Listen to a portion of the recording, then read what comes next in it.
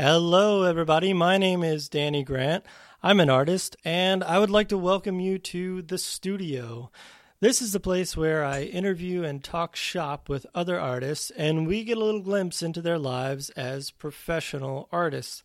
On today's episode, I have artist Bryan Larsen. I first became aware of Bryan's work probably in 2000 or 2001 when I was an art student in San Francisco studying illustration.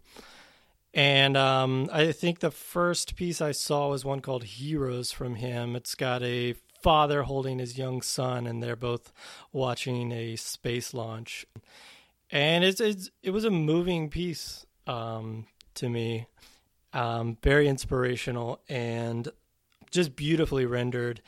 And ever since then, I've been watching his career, and he just keeps getting better and better and better and doing more and more ambitious work as time goes on. And I just really admire him as an artist, and I'm very excited that he's on today's show.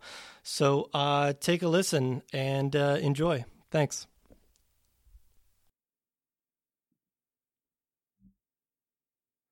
Okay, we are here with artist Bryan Larsen from Utah. Is that right, Bryan?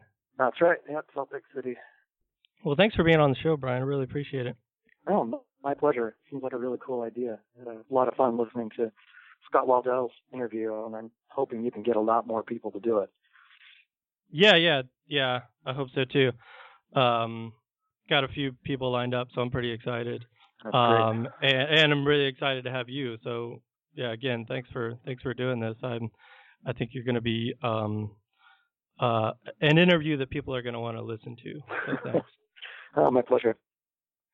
Well, let's get into it. So one thing I want to talk to all the artists about is their kind of daily schedules in the studio. And so I guess this is kind of a two-part.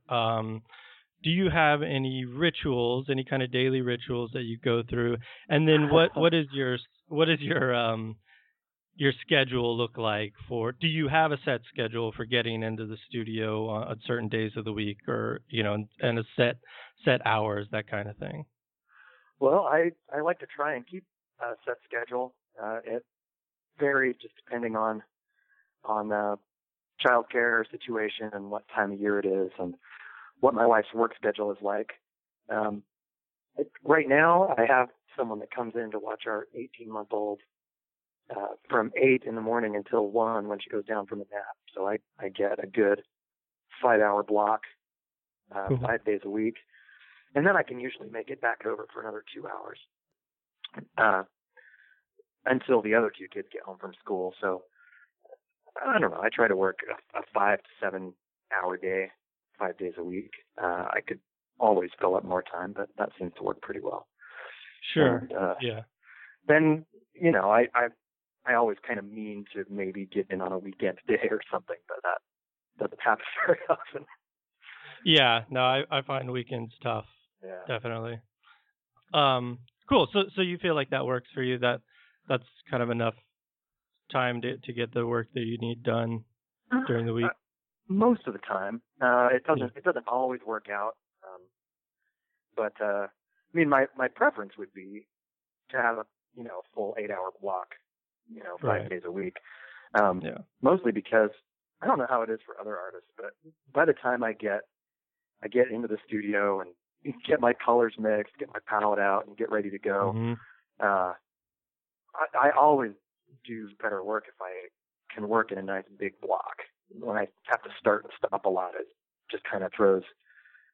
I'll get in the zone once I get started, and then I can focus for a long period of time. The day goes really quickly, but I find that when I have to start and stop a lot, I waste a lot of time getting stuff out, putting stuff away, and things dry that I don't want to dry, and so I try to keep a pretty regular schedule when I can.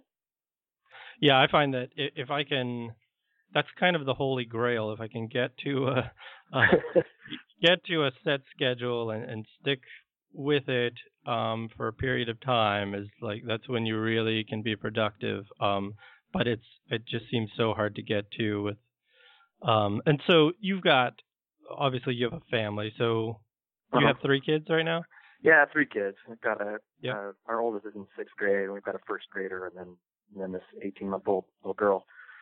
Mm-hmm. Yeah, and it's a lot of fun. And one of the things I love about painting for a living is that my schedule is flexible, and I get to see them a lot, hang out with them, and go to their goofy school stuff and everything else. Yeah, of course. But at the same time, it can be tricky trying to get work time in too, even though technically I do have a job painting. Yeah, it's really easy, I think, to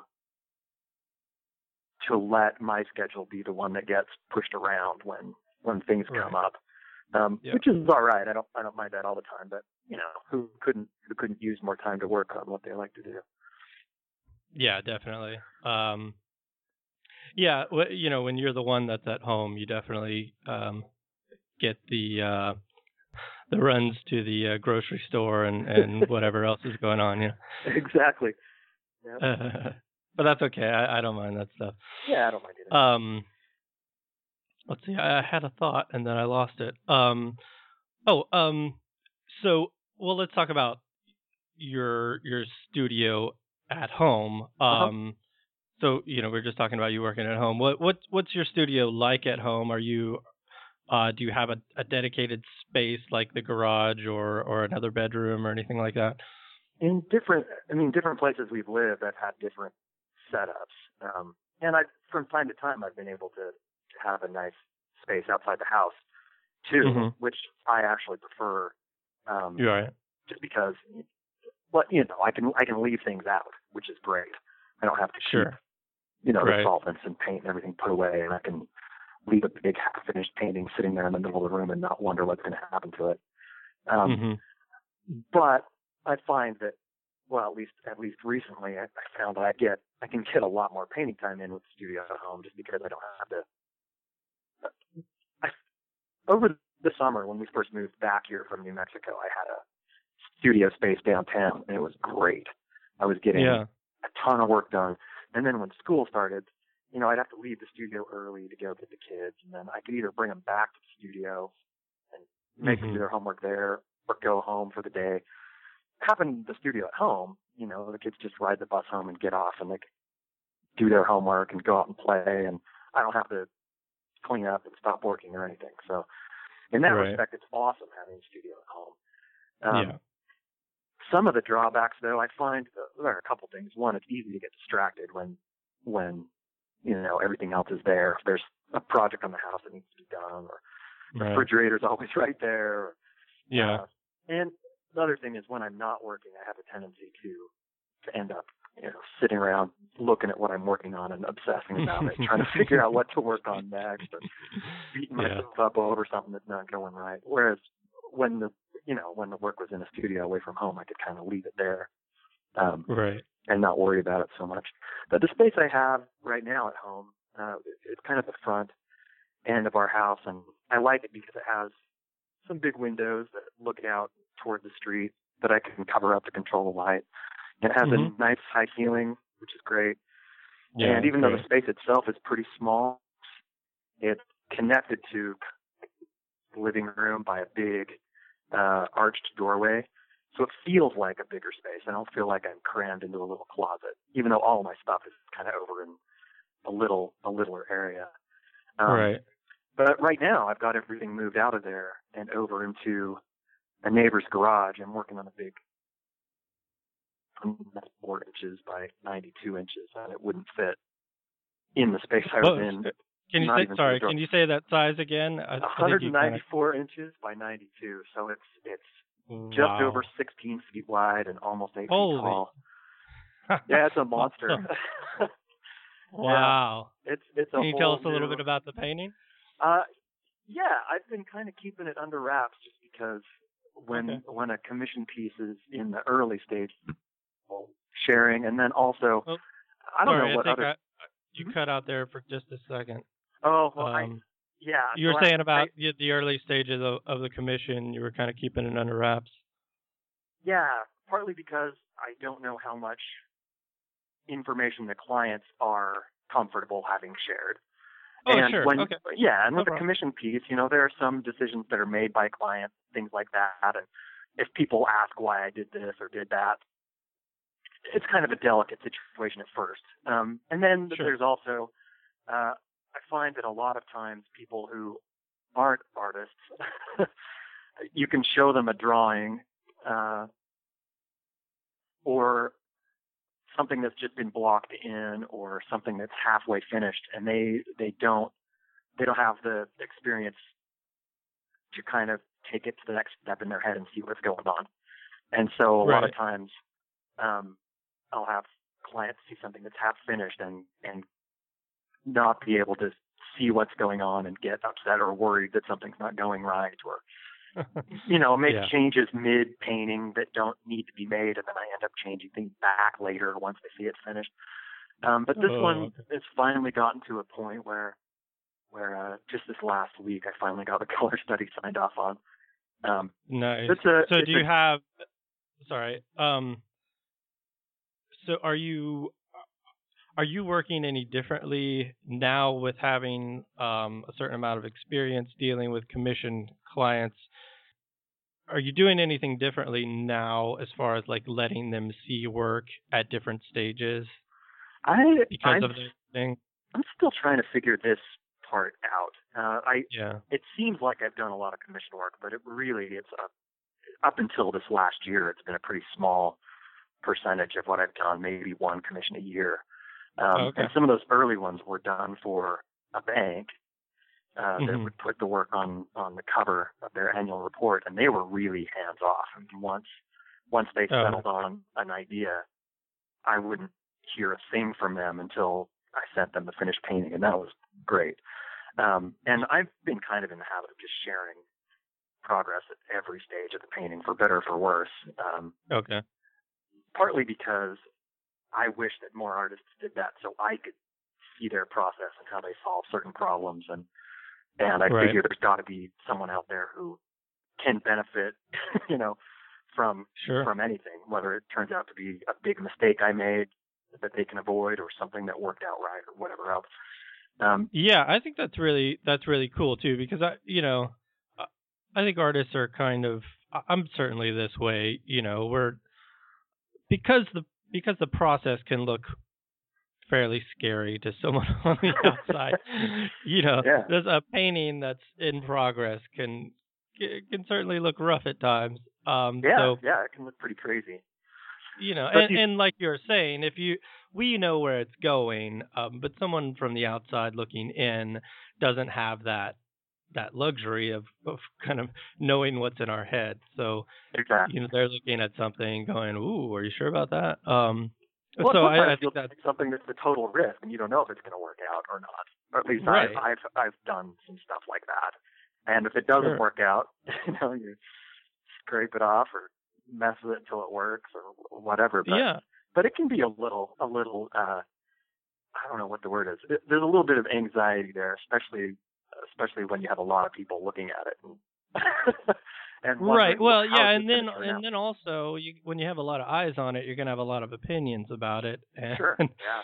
And well, have you ever had anyone's opinion shape the way the painting goes in a direction that you hadn't planned on, because you're sort of opening yourself up and showing all these steps of the work? I've definitely had people point something out that wasn't working that I hadn't noticed before, and then kind of fixed it mid painting. And I'm, even though that can be a little bit emotionally stressful, I would way rather catch stuff like that early than have a finished painting go out the door. I've had paintings, be finished and sent to the gallery and sold, and then have someone point out, what's going on right there. There was one of a little girl playing the piano, and I somehow got all the way through the drawing and transferring to the canvas, painting the whole thing all the time, posting images and everything else, varnished, sold, print run started, and then someone points out that that I had completely messed up the area where her fingers are playing the keys of the piano. And it was, once I saw it, that's all I could see on the whole painting. Oh, I no. couldn't even believe that I had missed it.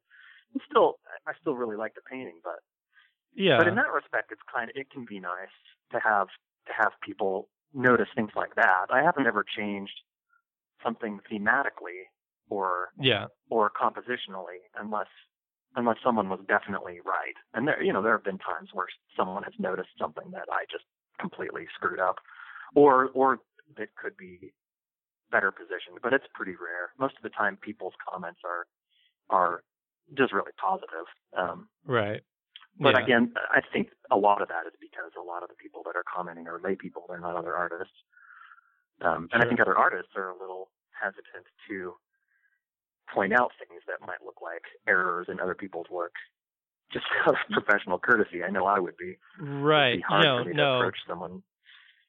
I certainly would also. Yeah, because that's a weird thing. Yeah. I mean, I just, you don't want to step on toes, and then, sure. And what we do is not easy, and I think all art do that. But with these recent commissions, I'm having a really hard time figuring out where to draw that line with how much I share with the clients. I mean, I want them to be happy with the finished piece, but I haven't really figured out how to. For example, with this big painting that I'm working on right now, we can talk about that some more in a minute. They had some really specific things that they wanted, and it's big, and it's going to be a major feature in their house, and it's going to be a significant amount of my year's work to work on it. And the last thing I want on something this scale, which I've never worked on before, is to get the thing finished and then have something be completely off-putting to them. So I thought, well, the way to get around that might be to have them sign off on certain steps as I go along. And I've done this on one or two other commissions where on that big terra incognita painting, the one with all the scientists and pictures, I had that client. Yeah, that was the most fun to work on of anything. That was a riot, and that client was so easy to work with. But I had him sign off on the final scaled drawing before I transferred it to canvas, and make all any changes they wanted were made at that stage. And that way, they were comfortable with what the finished product was going to be, and I kind of knew that they were going to be happy with it, and it worked out great. This one, I did the same thing, and went back and forth a lot, partly because I think they were having trouble kind of seeing how, and honestly, I was having trouble seeing how different this would look at a big scale in their room. It's the first time I've ever had to worry about things like a structural pillar in their house for most of the room is blocking one section of the canvas. Oh my gosh. When you're looking at the little drawings for it, you don't see any of that stuff, and you're making compositional decisions based on, your normal, your normal approach.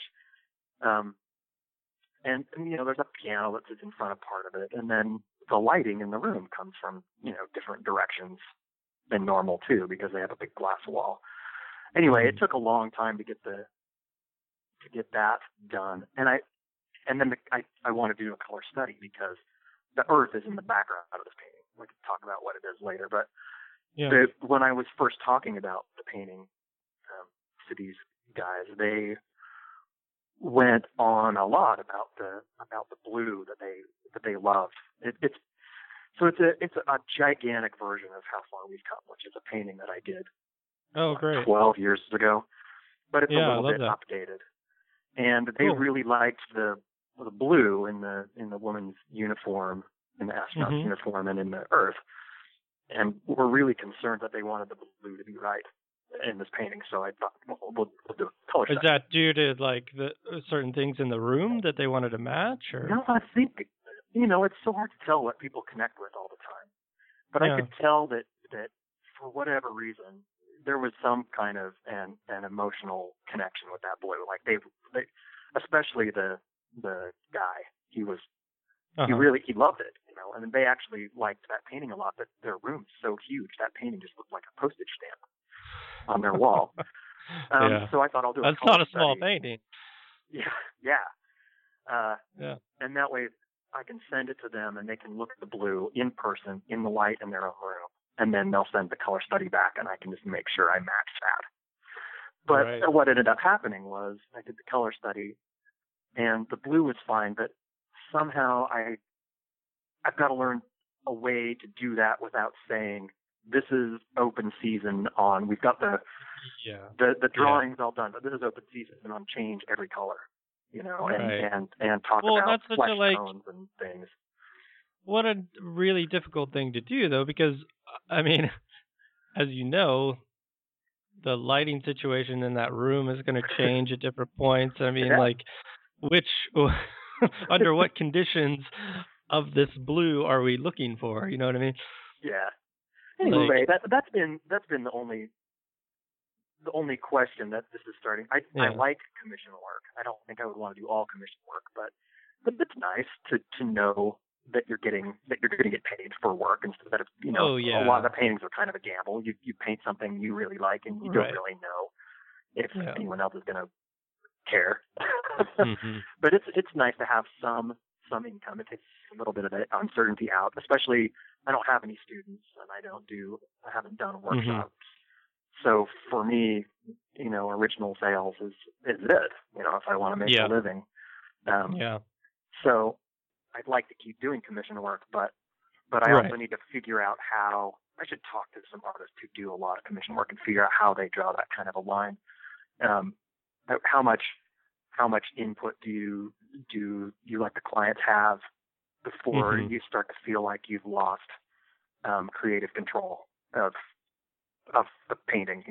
At which point it takes kind of some of the fun out of it, which is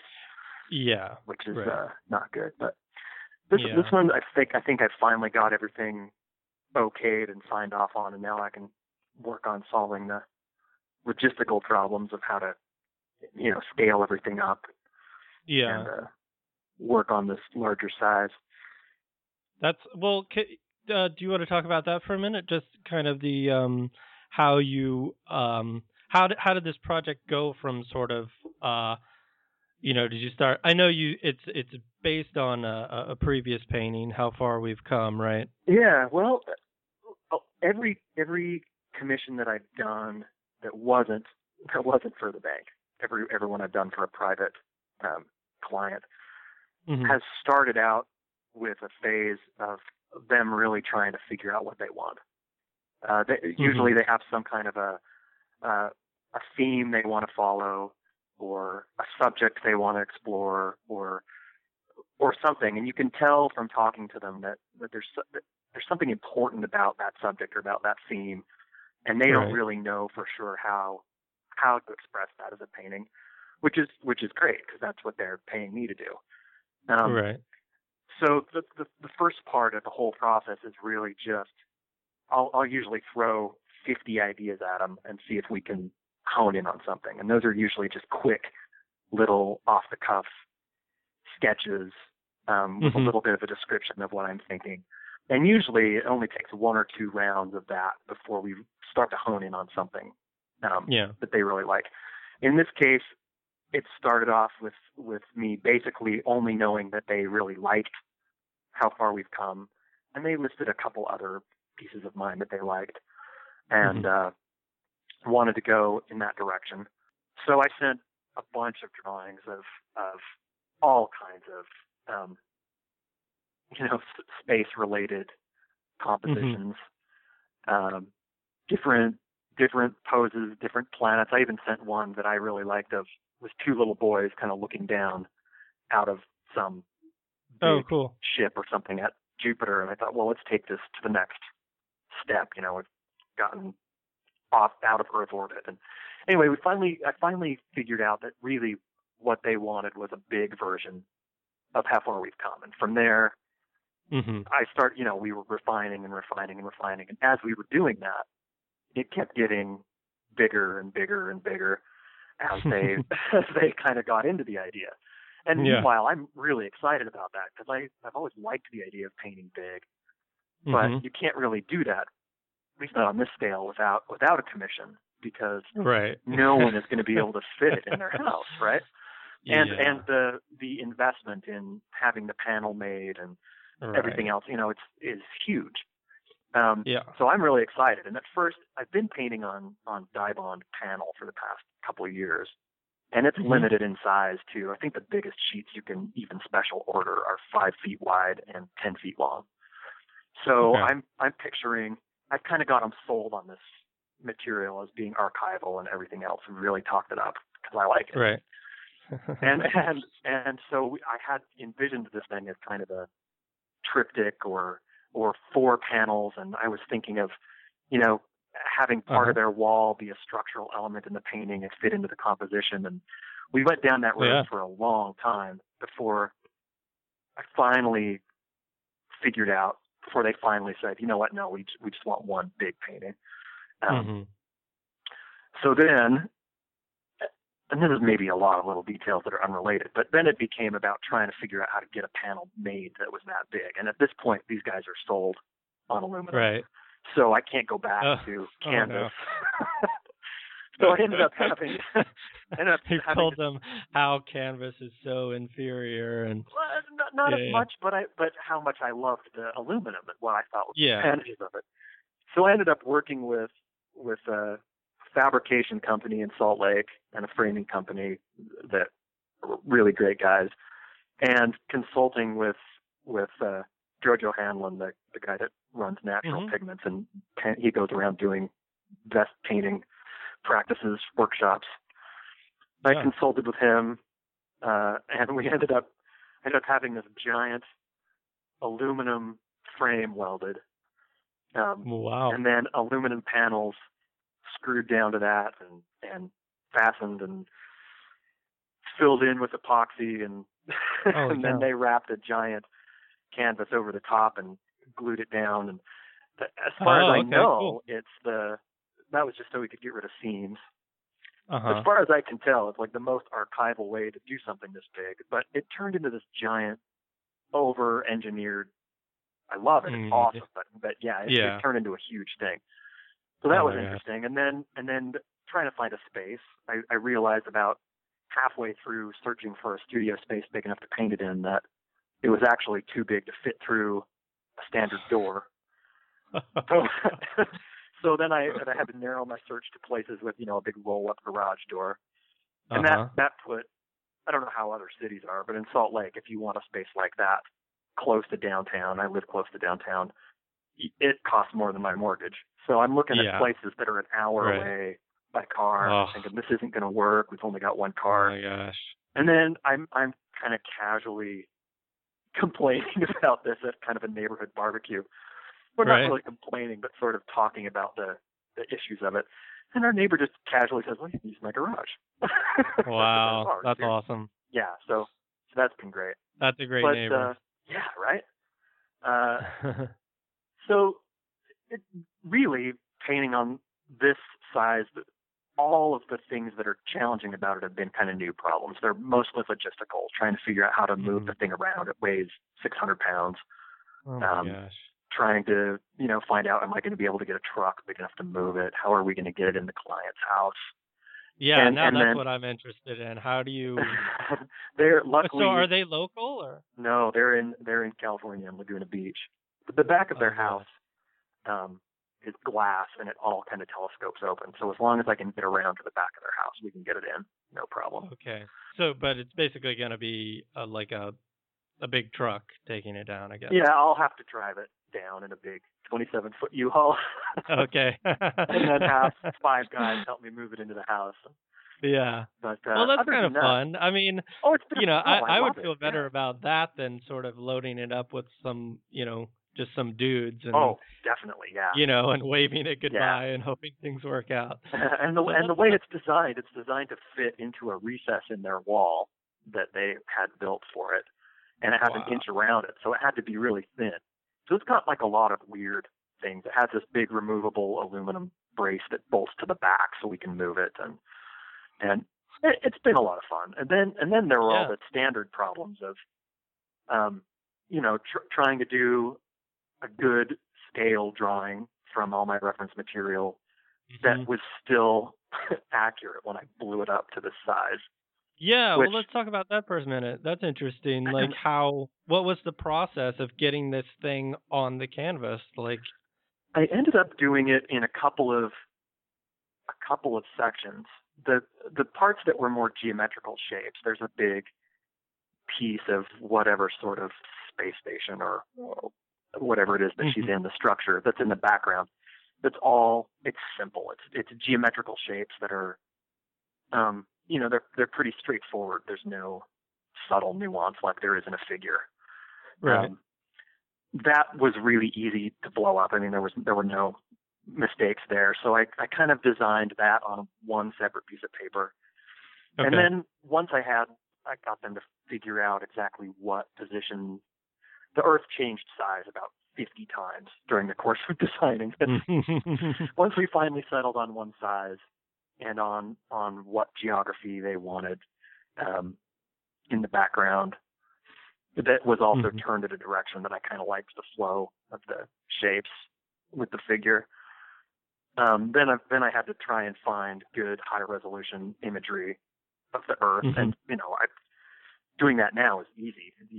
10 years ago it would have been a lot harder, but yeah, definitely. But once I had all that, then I, on a separate piece of paper, figured out the scale and the position and everything, and then drew the Earth, or at least what I hope is a good likeness of it, from all of those pieces of reference material, and it was completely separate. And so then, you're drawing directly on the canvas? No. You're doing any kind of transfer?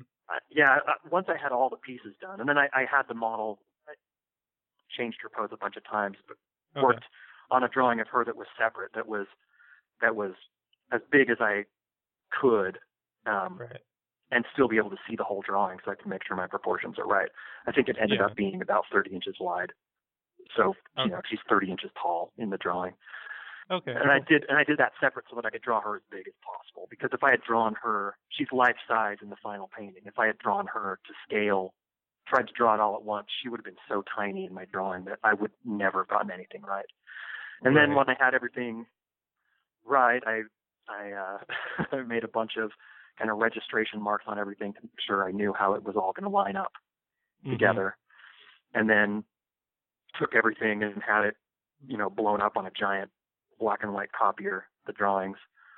And then I just did a straight up charcoal transfer. Awesome. I did the Earth in the background first, and then, I had to do it in sections because the printer only prints 30 inches or 36 inches wide. So I basically had a giant 12-piece 36 by 36 puzzle of transfers that lined up. Cool. And then I transferred the figure all as one. I blew her up as one big piece so that I wouldn't have to worry about having little things that didn't line up. Yeah. And then I traced over the whole thing carefully with India ink, and it's ready to go. That took some time, huh?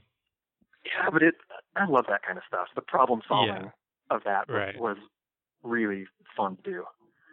This whole thing, I can imagine. Like, I love getting into, things that I haven't done before, and then as you go, you figure out all the logistics, and I love all the other stuff that goes around doing a project like this. Yeah, I think it's really, And then now you've had this experience. Like, what a cool thing that going through the whole process of dealing with making a painting on this scale, and then all the other things with getting the aluminum and all that. It's really fun. Yeah, definitely. It makes me want to do more really big stuff. Just because it's fun to work on, and it's fun to work that big too. It's a lot easier to get in there and really paint what you want to paint when you can see everything. Yeah, and have a life-size figure. That's exciting. Yeah, I've actually never painted a figure that big before either, so that'll be interesting. I haven't gone to the figure yet. Yeah, but, cool. Yeah. So is this one on that feature? Is this on your website, or are you kind of keeping this under wraps? I haven't posted on it yet. I just barely got the go-ahead on the color study a couple of days ago. So I'm trying to figure out how much or where to start, really. It's one that I'd like to post about because I'll be working on it for a while. And it had so many unique, weird little things, going on too. But I'll definitely be posting on it eventually as soon as I figure out how to go about doing that. Yeah. Cool, man. Yeah. So another area I wanted to get into with you is your relationship with the gallery, the Quint Cordair Fine Art. Let's see. So we're both artists there, and you've actually been there for much longer than I have. Yeah, so how did that relationship begin? It started off. Damon Denny is another one of their artists, and I were pretty good friends and met at Utah State University, and we were both really interested in kind of learning how to paint, like the like the old masters and like the pre-Raphaelites, and at the time, I'm not old, but at that time that was 20 years ago. Yeah. There wasn't an atelier scene really in the U.S. Right. And we were pretty convinced that there was nowhere for us to learn that stuff. So we kind of tried to teach ourselves, read biographies of artists, and tried to figure out how to do that. And we both ended up.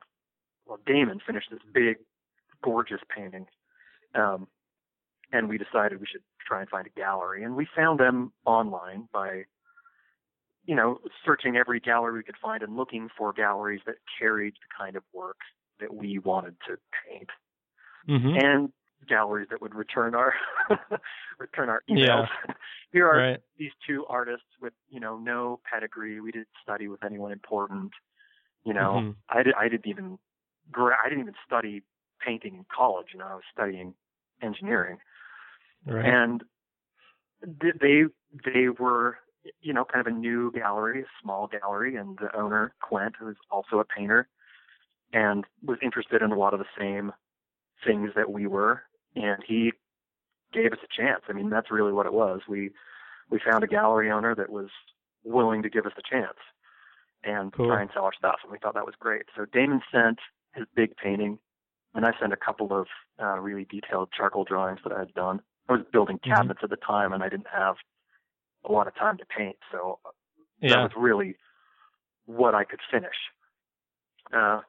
And right away, they sold the Damon's giant painting. Oh, wow. Awesome. Both of us kind of were just staggered by that. For what at the time to us seemed like a just unbelievable amount of money. Right. But this is two guys who, if we had sold them $500, we would have been just giddy. Right. So then I decided, well, I'm going to finish a big painting and send it to them. And so I painted heroes, and it took months and months and months because I'd work on it after work at the cabinet shop and send it to them, and they were able to sell that one in a couple of months too. And so at the time I was studying engineering. My wife was in college, and we kind of sat down and talked about it and decided, there are a lot of really good engineers out there, but we don't know how many painters there are that are doing what you want to do. Let's try this. So So it was kind of touch and go. A lot of times I would paint for a little while, and then things would get tight, and I'd go back and work at the cabinet shop for a while. Luckily, the boss there was awesome and let me kind of come and go. But I think the timing was good. The Cordair Gallery had clients that were interested in what I wanted to paint, and it was the late '90s, and people had money. A lot of people had money, not just collectors, but I guess so. but people who were engineers and investors and scientists, people who were interested in the kind of things I wanted to paint, had enough money to buy art, or at least to buy prints. And so they were able to sell enough paintings for me to decide to really go for it, do gallery painting for a living. I thought for a while that I might do children's book illustration or or just find a job that I could stand and paint in my spare time. But, Yeah. Over the last, how long has it been? Probably close to 15 years that I've been with them. Yeah. They've been really good about importantly, they're able to sell enough Mm-hmm. stuff that I haven't had to go back and get a cabinet job.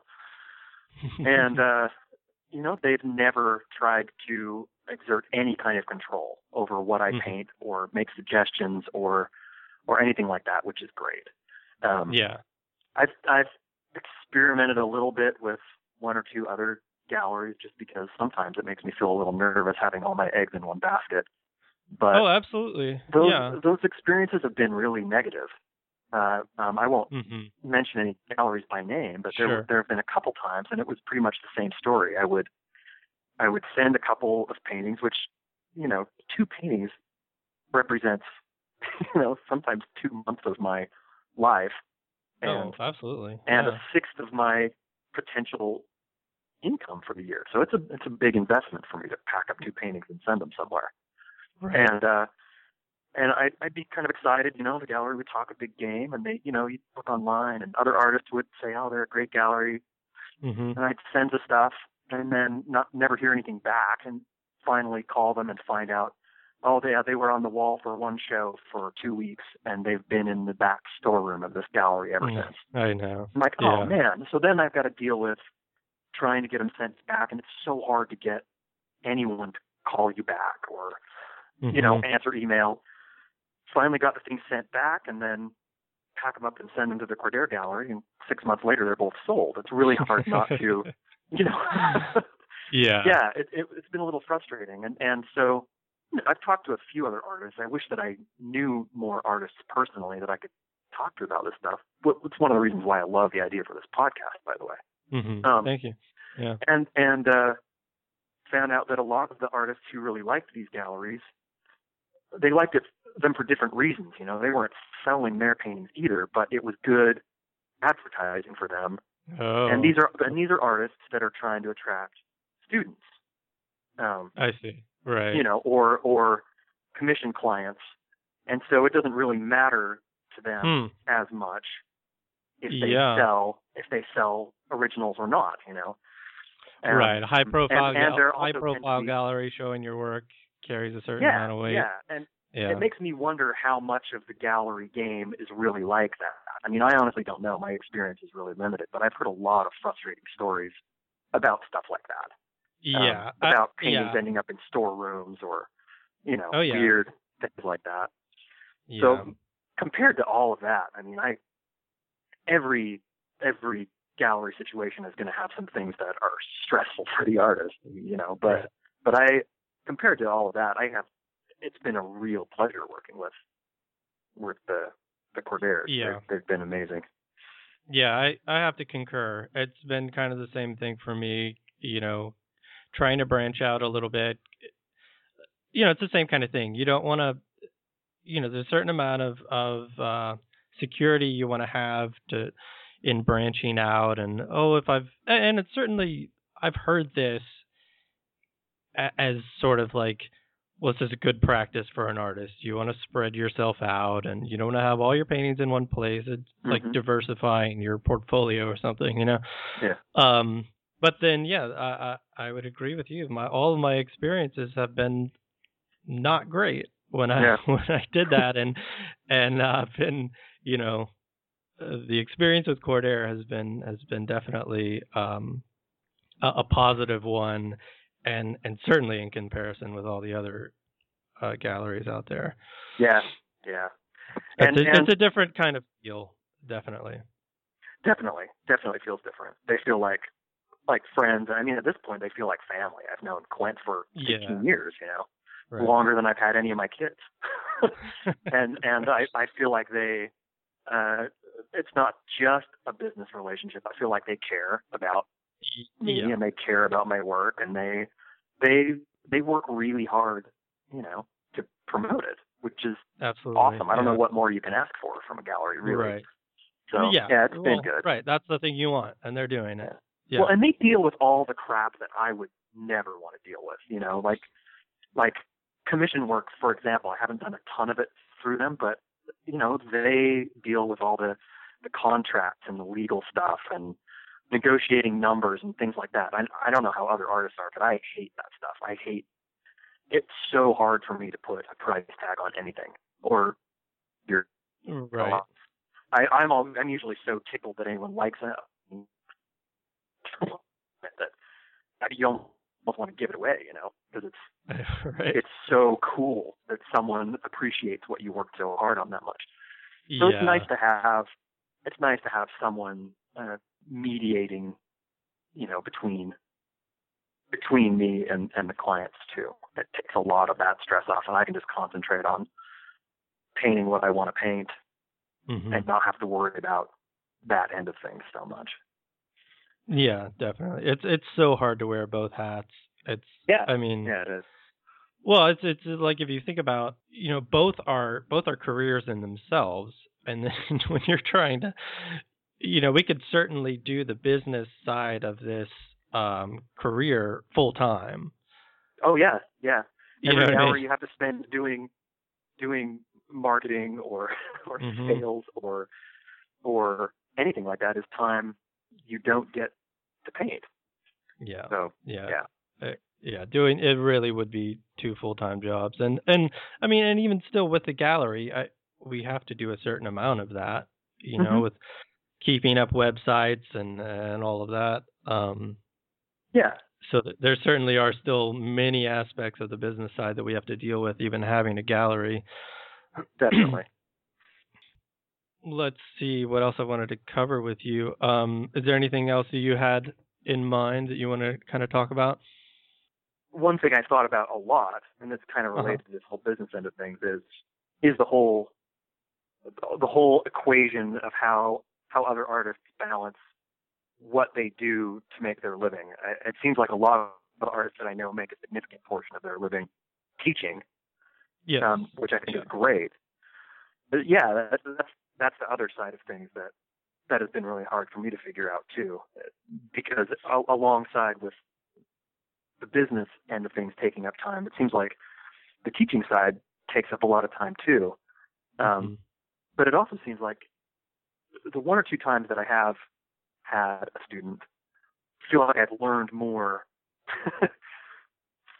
from that brief teaching experience than in a year of just working by myself alone, trying to solve problems. So that's something else that I think I really need to work on, branching out into a little bit of that too. So I saw on your website a mention of a Bryan Larsen atelier. Is that something you're kind of trying to get going? You just mentioned you find out what the interest would be. I feel like I'm in kind of a weird position that way, and maybe it's just my perception of things, but since a lot of what I know is just kind of cobbled together from my own experience trying to figure things out, and from the few workshops I've been able to go to, I don't really have a tradition behind me, or a school behind me that I can point to and say, this is what I teach. I feel like that would be fraudulent a little bit. I'd have to. It makes me feel like I want to kind of feel it out and see. I've been trying to run the numbers, figure out how many students I would need in order to afford a space big enough to teach in and have a model in and give the students. If I were to teach, I think I really like the idea of having a space where the students can come and work while I'm working, because the limited experience that I had with workshops at the Grand Central Academy and other workshops, I mean, the best thing about that setup is that you can watch people that know what they're doing work and ask questions. I feel like you're going to learn way more doing that than by any simple demo or critique or, I don't think you can learn art by going to an hour-long class 2 times a week. I think you need to be able to You Yeah, need to be able definitely. to come in and work for hours and Right. see how the instructor is solving problems and ask questions. And Mhm. the few students that I have taught, the times when I've been able to help them the most is when I've been able to watch them working rather than just having them bring in a finished drawing. And then you've got to pick it Right. apart and back engineer it and try and figure out where they made this mistake. Whereas if you're watching, you can see Mhm. patterns emerge and you can say, okay, I see what you're doing, and Mhm. back up and kind of help them with that. So I think it's something I've wanted to do for a long time and have just not really put in the time yet to put together a business plan and figure out how to make that work. Yeah. That link on the website, really, when we built it, my wife put the website together, and Uh-huh. she's really great with that kind of thing. But it seems like we've been so busy for a while, we haven't had time to really get that all hooked up right. But what I was hoping to do was try and see what the interest was like and find out if I could find, 4 or 5 students to start off with, or even 3 or 4, um, Mhm. and kind of go from there. Yeah. Yeah, I think your concerns are right on as far as like having a space where people can work alongside you. I'm kind of dealing with that thing right now too, where I don't have a space. I'm using the space where I teach, this little studio space at the school where I teach, but it's I kind of meet students up there, and we don't have that. I am doing that kind of thing where I sort of give them an assignment, and then they come in and we spend about an hour together, and I critique the work, and then you know kind of direct them on where to go from there. But you're Yeah. right, it's so important to just be able to work alongside and see how they're working. And yeah, the only way to do that, I think, is just you have a space um, where you can spend that kind of time together, and Hmm. ideally that's like you have a large enough studio where they can come and work. The thing that I find difficult too is even if you have like a home studio where you have the space, is like then you have students kind of at your home, and and that's Yeah, I would I definitely feel want like it to that's a be little bit outside. awkward. Yeah. Um, Yeah. then you have your home life there, and then you've got us students, and it's just I don't know. To me, it's a little bit awkward. Yeah. It's something I think maybe if I'm serious about it, I just need to figure out how to start and just go for it and see what happens. I'd probably plan for it forever without ever taking any more any more positive steps. Yeah, yeah. The guys that I know, that one artist in particular named Jeff Hine, he's local here Mhm. in Salt Lake, and he's got a couple things going for him. One, he's obviously a brilliant business person and a good strategical thinker, Mhm. and he's also really good with people.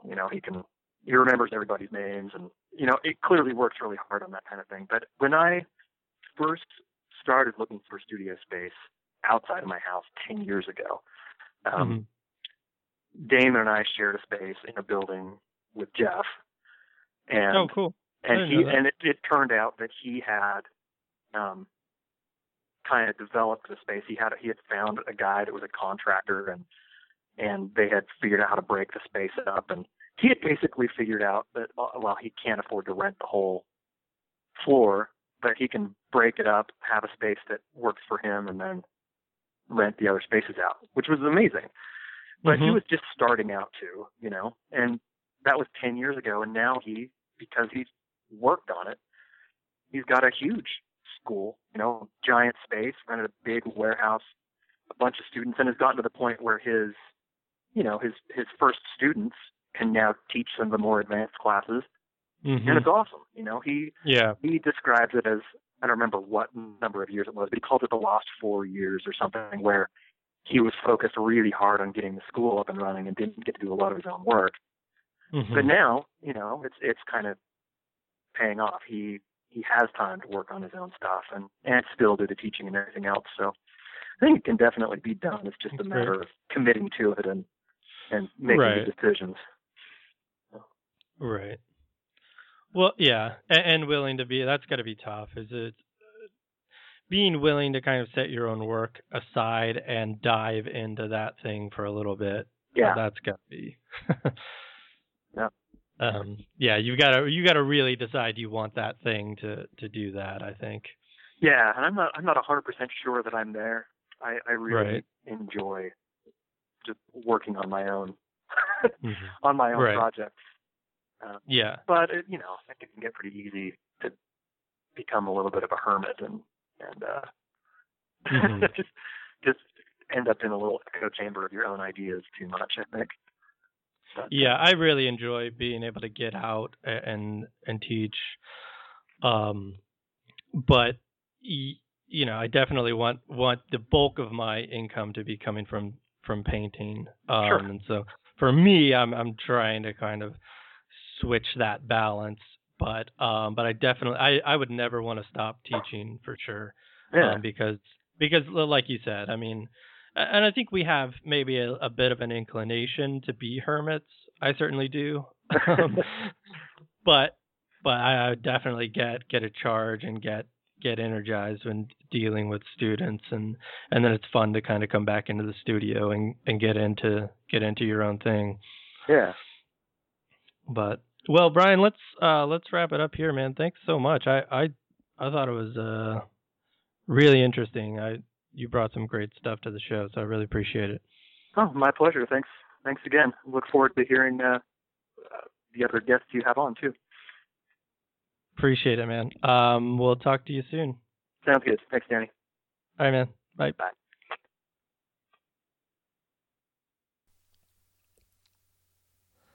Okay, I'm back. Hope everybody enjoyed the interview with Bryan. Just a few things here before I wrap up this episode. I forgot to ask Bryan to kind of plug his stuff, so I'm going to take the time to do that now. Go to his website, bryanlarsen.com. You can follow him. Just search for him on Facebook, Bryan Larsen. And if you want to follow him on Twitter, he is at Bryan Larsen Arts. Also wanted to mention that the podcast is now on iTunes. You might be listening to it on iTunes right now. But if you're not and you want to in the future, just go search in the podcast section for the studio, Danny Grant. And if you want to listen from the website, it's dannygrantfineart.com/podcasts. And I think that's all for today. Okay, thanks everybody. See you next time.